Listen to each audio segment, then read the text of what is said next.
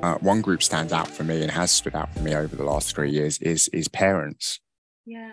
Parents seem to be really juggling, and they're really dealing with quite a considerable, and new parents as well, those who have had children during the pandemic, are dealing with quite a lot at home. The ability to sort of juggle their time and their children and, of course, their loved ones, their partners.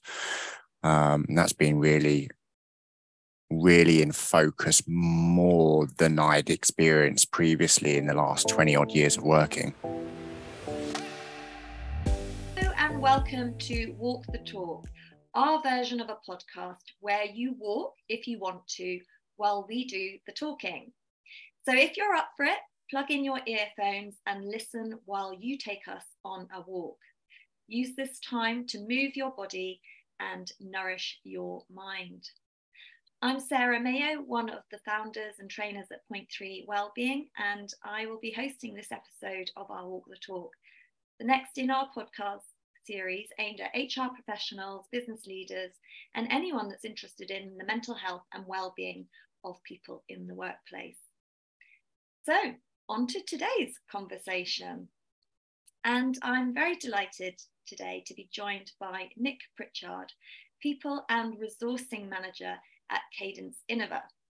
Welcome, Nick. Hi, how you doing? Good to have you on the show. Thank you.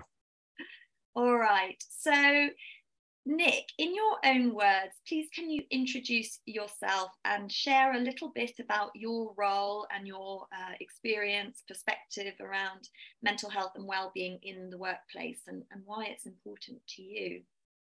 Yeah, sure, of course. So my name is Nick Pritchard, and I look after the people function for city-based consultancy, Cadence Innova, as you just heard. All things, it's very much a generalist role.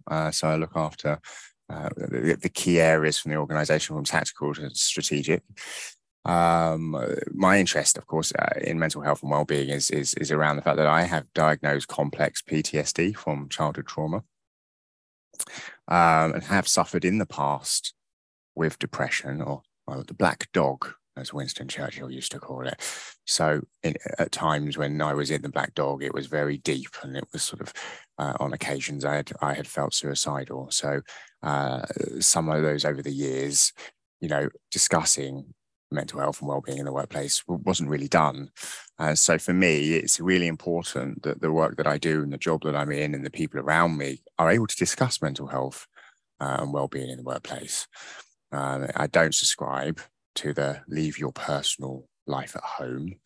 I believe we bring our whole selves to work, even the bits that are difficult for us in leadership roles to discuss or management roles to discuss. And I think this brings out the best in people. And that's why I'm keen and interested and push for mental health and well-being in the workplace. Well, thank you, Nick, and for sharing your personal journey. So to start, something I ask all of our guests on Walk the Talk, what is your greatest business challenge at the moment when it comes to your people? Yeah. Greatest challenge. I mean, I have noticed since the pandemic, it's actually cultural, really. The start of the pandemic, we were very much in a state of shock that we had to go into living at home or working from home. Even though some of us did it regularly anyway, it was difficult for us to really sort of adapt to it. So fast forward 3.5 years, and for us, it's cultural. It's getting the folks together and helping them to see the importance of regular meetups. So that's really difficult. Also, getting them to understand how it's beneficial, how it helps stop creeping negative thoughts, which, of course, many of you will know, and you will know that actually that can lead to bad behaviors as well, negative behaviors rather than bad behaviors, negative behaviors, and why, and obviously getting them to see why it's important for their colleagues at work and how it actually has a positive cultural impact.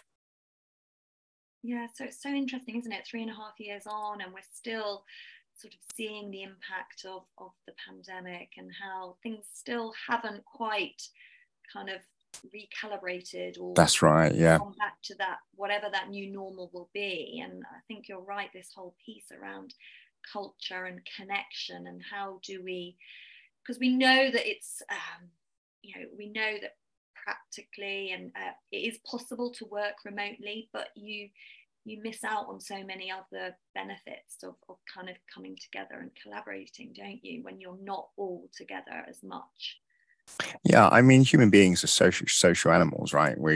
I think we can all agree that, and so the isolation, especially for those of younger generations who are still very much in the early stages of their career. So in London, for instance, they're more likely to actually live in a room rather than have an apartment to themselves. So that one space is the only space that they have, and if they're spending a long period of time in that, it can become very isolating. Yeah, I think that's a really interesting point to pick up on, that sort of loneliness. And yes, we are social beings, and I think we can forget that sort of the workplace, yes, it sort of helps us kind of earn money to then kind of be able to afford to live, but it's our hunting and gathering, isn't it? And we did Yes. that as a tribe. So, I think we forget that the need to be a tribe still. It's just that we do it in a different way now. Yeah, exactly. So, okay, we're never short on studies in terms of kind of what the greatest challenges are that are facing organisations at the moment. And I shared a few statistics ahead of our conversation. And because we've just picked up on that sort of loneliness piece, I did want to perhaps zero in on a loneliness statistic, which you may or may not have heard of, but it's that over 9 million people in the UK across all adult ages are either often or always lonely. And 9 million people, you and I know, we live in, that's the population of London. Yeah. And that statistic references, it's people of all adult ages. So, you, me, people we work with. You've already talked about maybe some of the younger generation who are living alone in a room. So that just really highlights the importance of the workplace, of that community aspect. And but for many, maybe they don't have that sort of sense of belonging anywhere else outside of the workplace. And I think it's worth reminding ourselves of this fact, that, of how important the workplace is for creating that safe place for people to have that, bring that sense of belonging, that sense of purpose. So, I mean, we mentioned that. What do you make of that statistic? How is that kind of relevant or pressing in terms of you as a business, and how do you address that sense of community? That doesn't surprise me. It doesn't surprise me at all. I have done both, living in a room on my own, and I've also lived in an apartment on my own. Or flat, as we call it, because it's not as glamorous as an apartment. It would sound more of a flat down. Yeah, it sounds like New York, doesn't it? No, a flat on Old Kent Road, which was above a shop. That sounds very Notting Hill. It does sound Notting Hill, but I can assure you it wasn't. Though it was my first one, and I loved it dearly. Much to my mother's surprise. And so, yeah, I very much remember sitting in the flat, and this was obviously this was 2005, 4, 5. And so I remember being very lonely in that apartment. Well, how can you have a city with so many people, but yet you feel so lonely?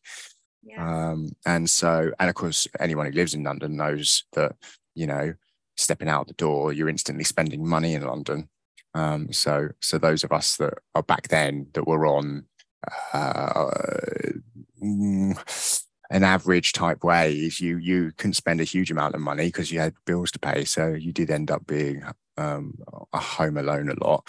And of course, that's just been amplified even more so now. So, I go back to that, the comments around the culture and the workspace, really. And you have people who are are mature and older and may no longer be in their relationships, or they have children that have left the home and are now at university, or have left the home a long time ago. And so there's isolation there. And the one place that they did have pre-pandemic, which was the workplace where they did get into their car or did get onto the tube and go in, and that is no longer there. Something that fascinates me about the structure of Cadence Innova, which I haven't heard elsewhere, but you have these sort of families. Yes. Talk us through that, because I think that goes a long way to create that sense of belonging and community within for your employees. Yeah, so we call it families. Obviously, as an organization, we're fully aware that families or family as a unit can actually, have positive and negative connotations. It can, and we're aware of that. So what we've done with our families is we take all of the positives out of what that family unit looks like. Now, those who have done any studying about organizational design will understand that, it's called peer pods. So what we've done is, rather than create a traditional matrix style organization where you have a manager and they have 7, 8, 9, 10 people reporting into them, those with matrix style designs know that it can become a bottleneck. So we created the families where it's between 8 and 10 people of various different experiences and different generations, I might add, because as an organization, we have 4 different generations in our business. And with that comes that unit where they get together once or twice a week, and separately, if they want to, they meet for lunches or dinners every month. And that unit provides an opportunity for those of them to share their experiences, their knowledge, and obviously give any support they might need from an adult to adult relationship point of view. So it looks beyond just going to your manager for something and having a traditional, what I would probably describe sort of 1950s style relationship, actually brings it into the 21st century, where if you can't talk to Bob, you can talk to James or Jane, or you can, there's all of these people. It doesn't just rely on one person.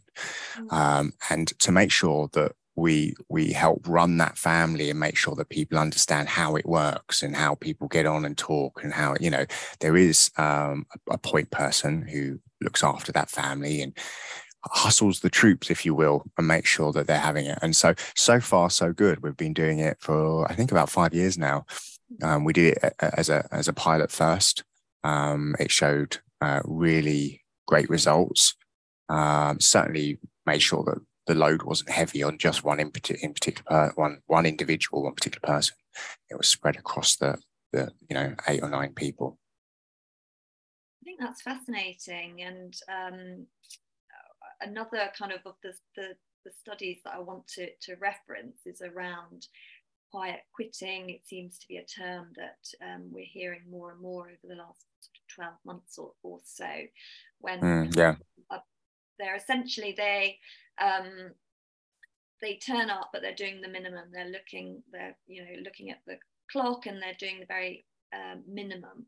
And we know that I think the latest study that I read from Gallup was that 59% of employees are quiet quitting. And we know that sort of engagement is the sort of the antidote to quiet quitting. How are you keeping your people really engaged? We've talked about culture. We know how important the manager is, maybe in this sort of family structure. How do you kind of create that engagement? Well, I'm very fortunate in the sense that our organisation is currently about 49 people. So I actually can talk to everyone. And I sort of understand where everyone are. We have 2 check-in calls a week, one on a Tuesday, one on a Friday, which isn't mandatory. People can come and go as they please. I can join, can't join. There's the usual, like any organization, you have usual characters that turn up and tell their funny stories, and it's a good giggle. We've now got an Anchor Day Thursday, which was introduced about, oh goodness me, last September when we moved into our new office space.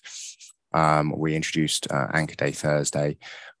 It was a really good opportunity for people to know that on those Thursdays, these particular people were going to be there, or their groups are going to be there. Yeah. So very much driven by the management and leadership. We were there going, I've been going in since I could possibly go in anyway, after the lockdown stopped and after the tears and all of that stuff. The tears of the tears of COVID. Not tears as in tears down the eyes, I might add.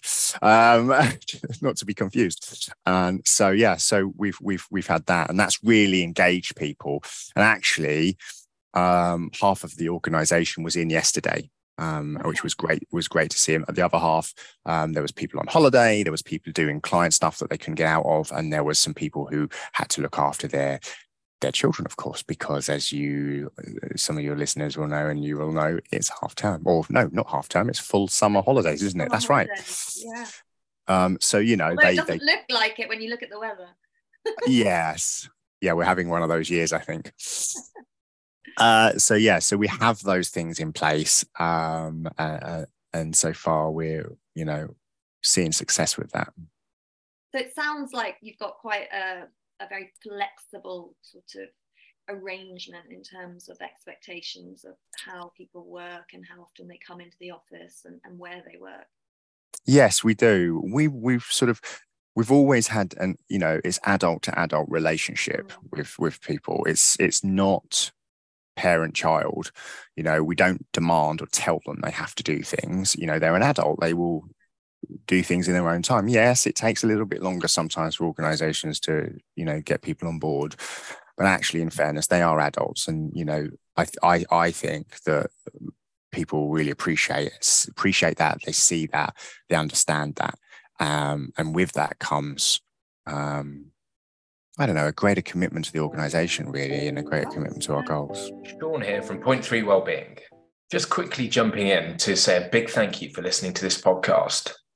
If you want to find out a bit more about Point 3 Wellbeing and how we support people in the workplace to stress less and smile more, then head to point3wellbeing.com or drop us an email to b_well@point3wellbeing.com. That's all from me. Back to the conversation. So thinking about kind of how you do support your people, what types of things do you offer? You obviously mentioned at the beginning how mental health and well-being is really very much a part of kind of what your role and your interest in terms of supporting that and people within the organisation. What types of support do you offer? So firstly, we have that peer pods, really important, families, create that support group. So there's no single point of failure. It means that we all help. We have our mental health first aiders who are very vocal, are very out there. We have one. So we've got 5 family groups. We have 5. We have 4 actually. I'm right. 5. We have 5 first aiders, and we're about to have a 6th. And they are in all families. So those first aiders can actually also use those skills to recognise as and when is needed. And I have, since that's been rolled out, since they've had those skills, they have said they've been using them. We have a bi-monthly catch up as a group, so it's really positive to see that's having a positive impact on the organisation. We have a mental health program which has dedicated topics that people can come and go. Most of them are recorded, and so people can go and watch them when they need to, or if they have any questions, they can come to me or any of the first aiders. As any really sort of organisation worth their salt, comprehensive healthcare package, which includes psychotherapy and psychiatry and offers support groups online as well, and the employee assistance program, which people can use. It's really comprehensive. I talk about where they can get support, how they can get support. I signpost things to them. So do the mental health first aiders. So there's lots of support. Organizations less than 50 people, but lots of support there. And any other sort of themes or topics or types of support that your people are asking for? Yeah, flexible. So very comprehensive. Yeah, the support is actually flexible working, right? So as an organization, we're output driven, not time spent. And I bang that drum a lot. And every now and then someone sort of falls into a bit of an old way of thinking and goes, oh, and I say, we're output driven, not time spent. And so I'm, constantly banging that drum. 99.8% of the organization are absolutely always on it and understand that. So flexible working, which we've always had, by the way, it's always been there, has been a real key topic for us. And so we're still talking. Actually, yesterday we talked about it at the company update meeting. We were talking about flexible, just to remind people it is there. So this idea of flexible working, it changes, it evolves, doesn't it? Because flexible working pre-pandemic looks very different to flexible working post-pandemic. That's right. Yeah. So I think a lot of people's attitude towards flexible working was that they were going to do 4 days a week or 3 days a week. But actually, flexible working can mean starting at 11 and finishing at 7 or something, or having a break in the middle of the day because you need to go and pick your children up from school. Or pick them up from the after school club, or there's lots of options. So we ensure that they understand the variations. Some of them that we do informally because we're small enough to agree and appreciate the importance of them. And time to go and do emergency dependent care cover, of course, has been really important over the last 3 years, because children, parents, aunties, uncles, all sorts, even our lovely little friends, the pets, have required some care. And I can put my hand up and say I've had to take time off to look after my poor dog when he was around. Oh, I should mention, last but not least, one of the key topics that's been really hot over the last couple of years, even though we've been discussing it for quite some time now. I mean, since I got into HR, which is well over a decade ago, and that's the menopause has been really front and center. And I think that comes back to the fact that we're seeing a lot of people online at home. We're seeing a lot of people.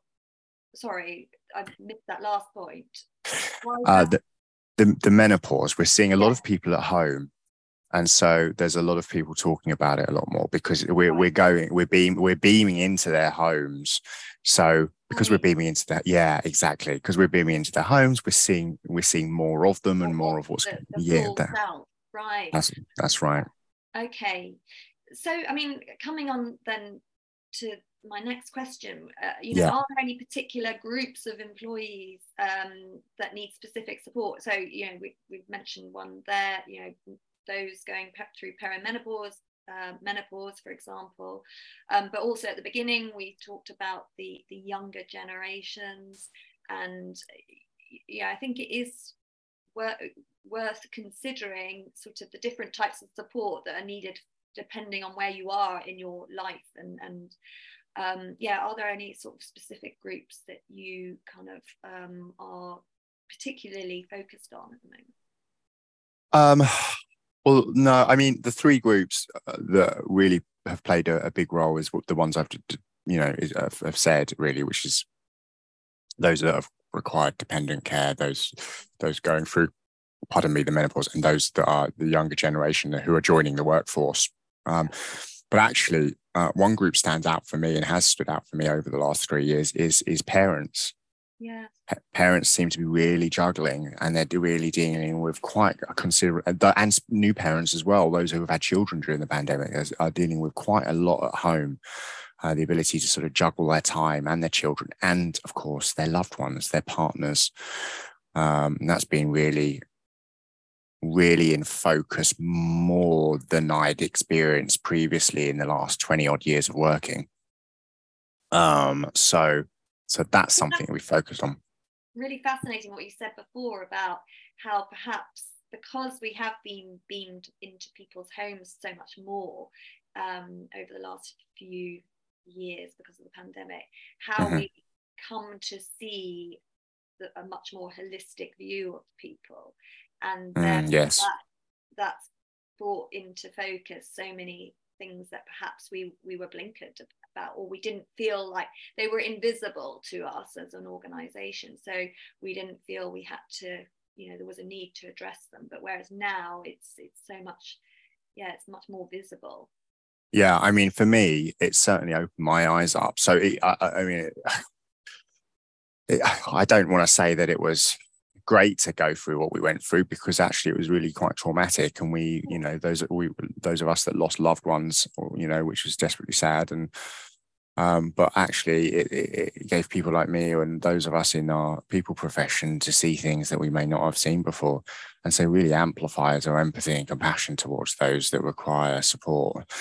I can't tell you how many meetings I've been in where, there's been children in the background, and it doesn't bother me in the slightest, but having that person on the phone with me who's concentrating on what we're talking about, whilst there could possibly be some chaos and mayhem happening in the background, but yet this person is completely focused on what we're talking about. I mean, you've got to have some skill to do that, but it can also be very stressful for them.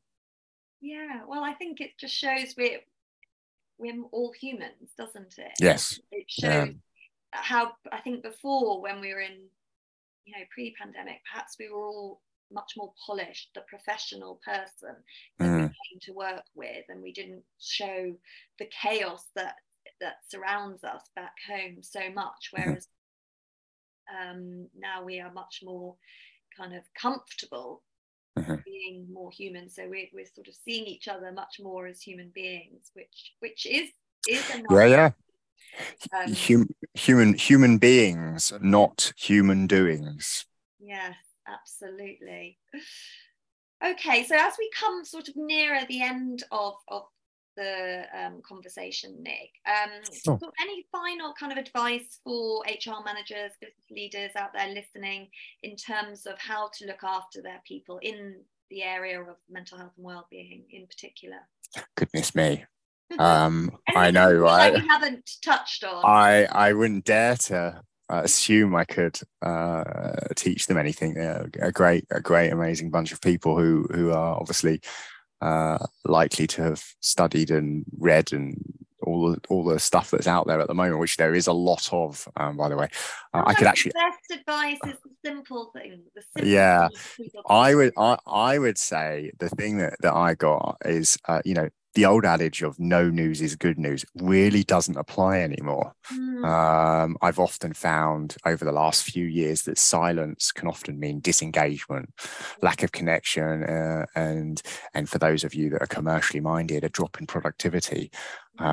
So, getting out there and having the conversations, getting your team to do a call rounds on a regular basis, setting up those staff calls, which we have, as I've talked about already, event days, social events, love a social event, and the built-in anchor days, or anchor day, it's really time to get back into the office, not for money, but for those connections. That connection piece, so that we can be human together. Basically, yeah. I love seeing the guys. I saw so many of them yesterday, and I really enjoy it. It's really great. Yeah. Okay, so we're coming now onto the quick fire, which is not actually that quick. Questions, the 5 questions at the end. So, first one, what are your 3 daily wellbeing non-negotiables, Nick? Those things that you prioritize to manage stress. Lunch breaks. I'm a stickler for a lunch break. Don't put something in my lunch break, please. No, thank you. Note to self, no lunch break. Nothing worse than seeing someone put something in at 12 o'clock when I'm about to eat a sandwich or something. The gym. I go to the gym a lot. And actually, in my 20s, I went to the gym to look good. Now in my 40s, I go to the gym for my mental health and well-being because I feel so much better after having done it.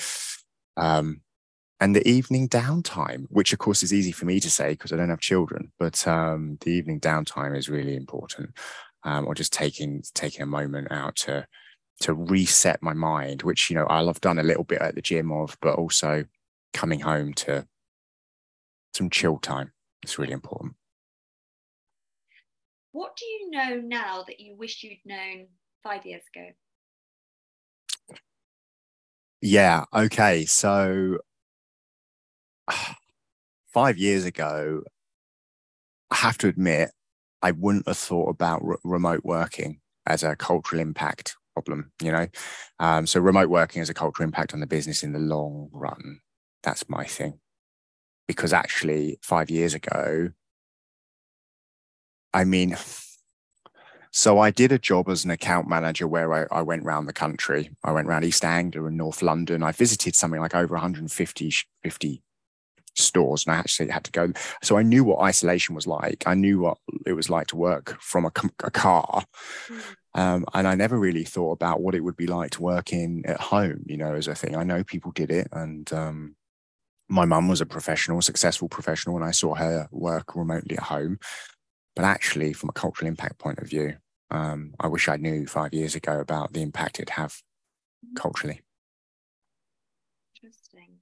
One thing you do, and you've mentioned a few already, but I'm just going to ask for one thing you do to connect, to create psychological safety within your organisation. Brené Brown would be very, very pleased with me for saying this, but showing vulnerability. Love that. Oh, you're a model MHF leader.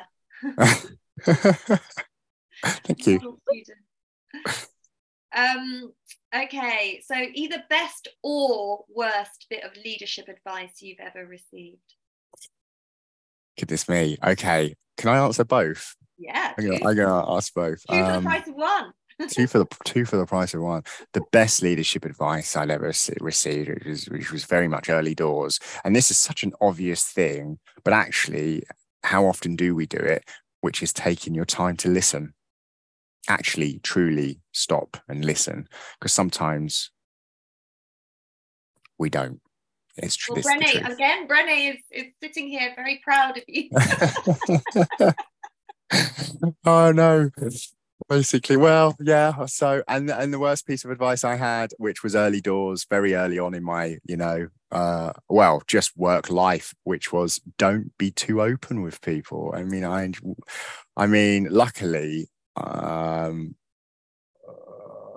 Luckily, I got rid of that in my mid-20s. I thought that just doesn't work for me. So I'm very open with people. Then they're open with me, and it builds stronger, safer, trusting relationships.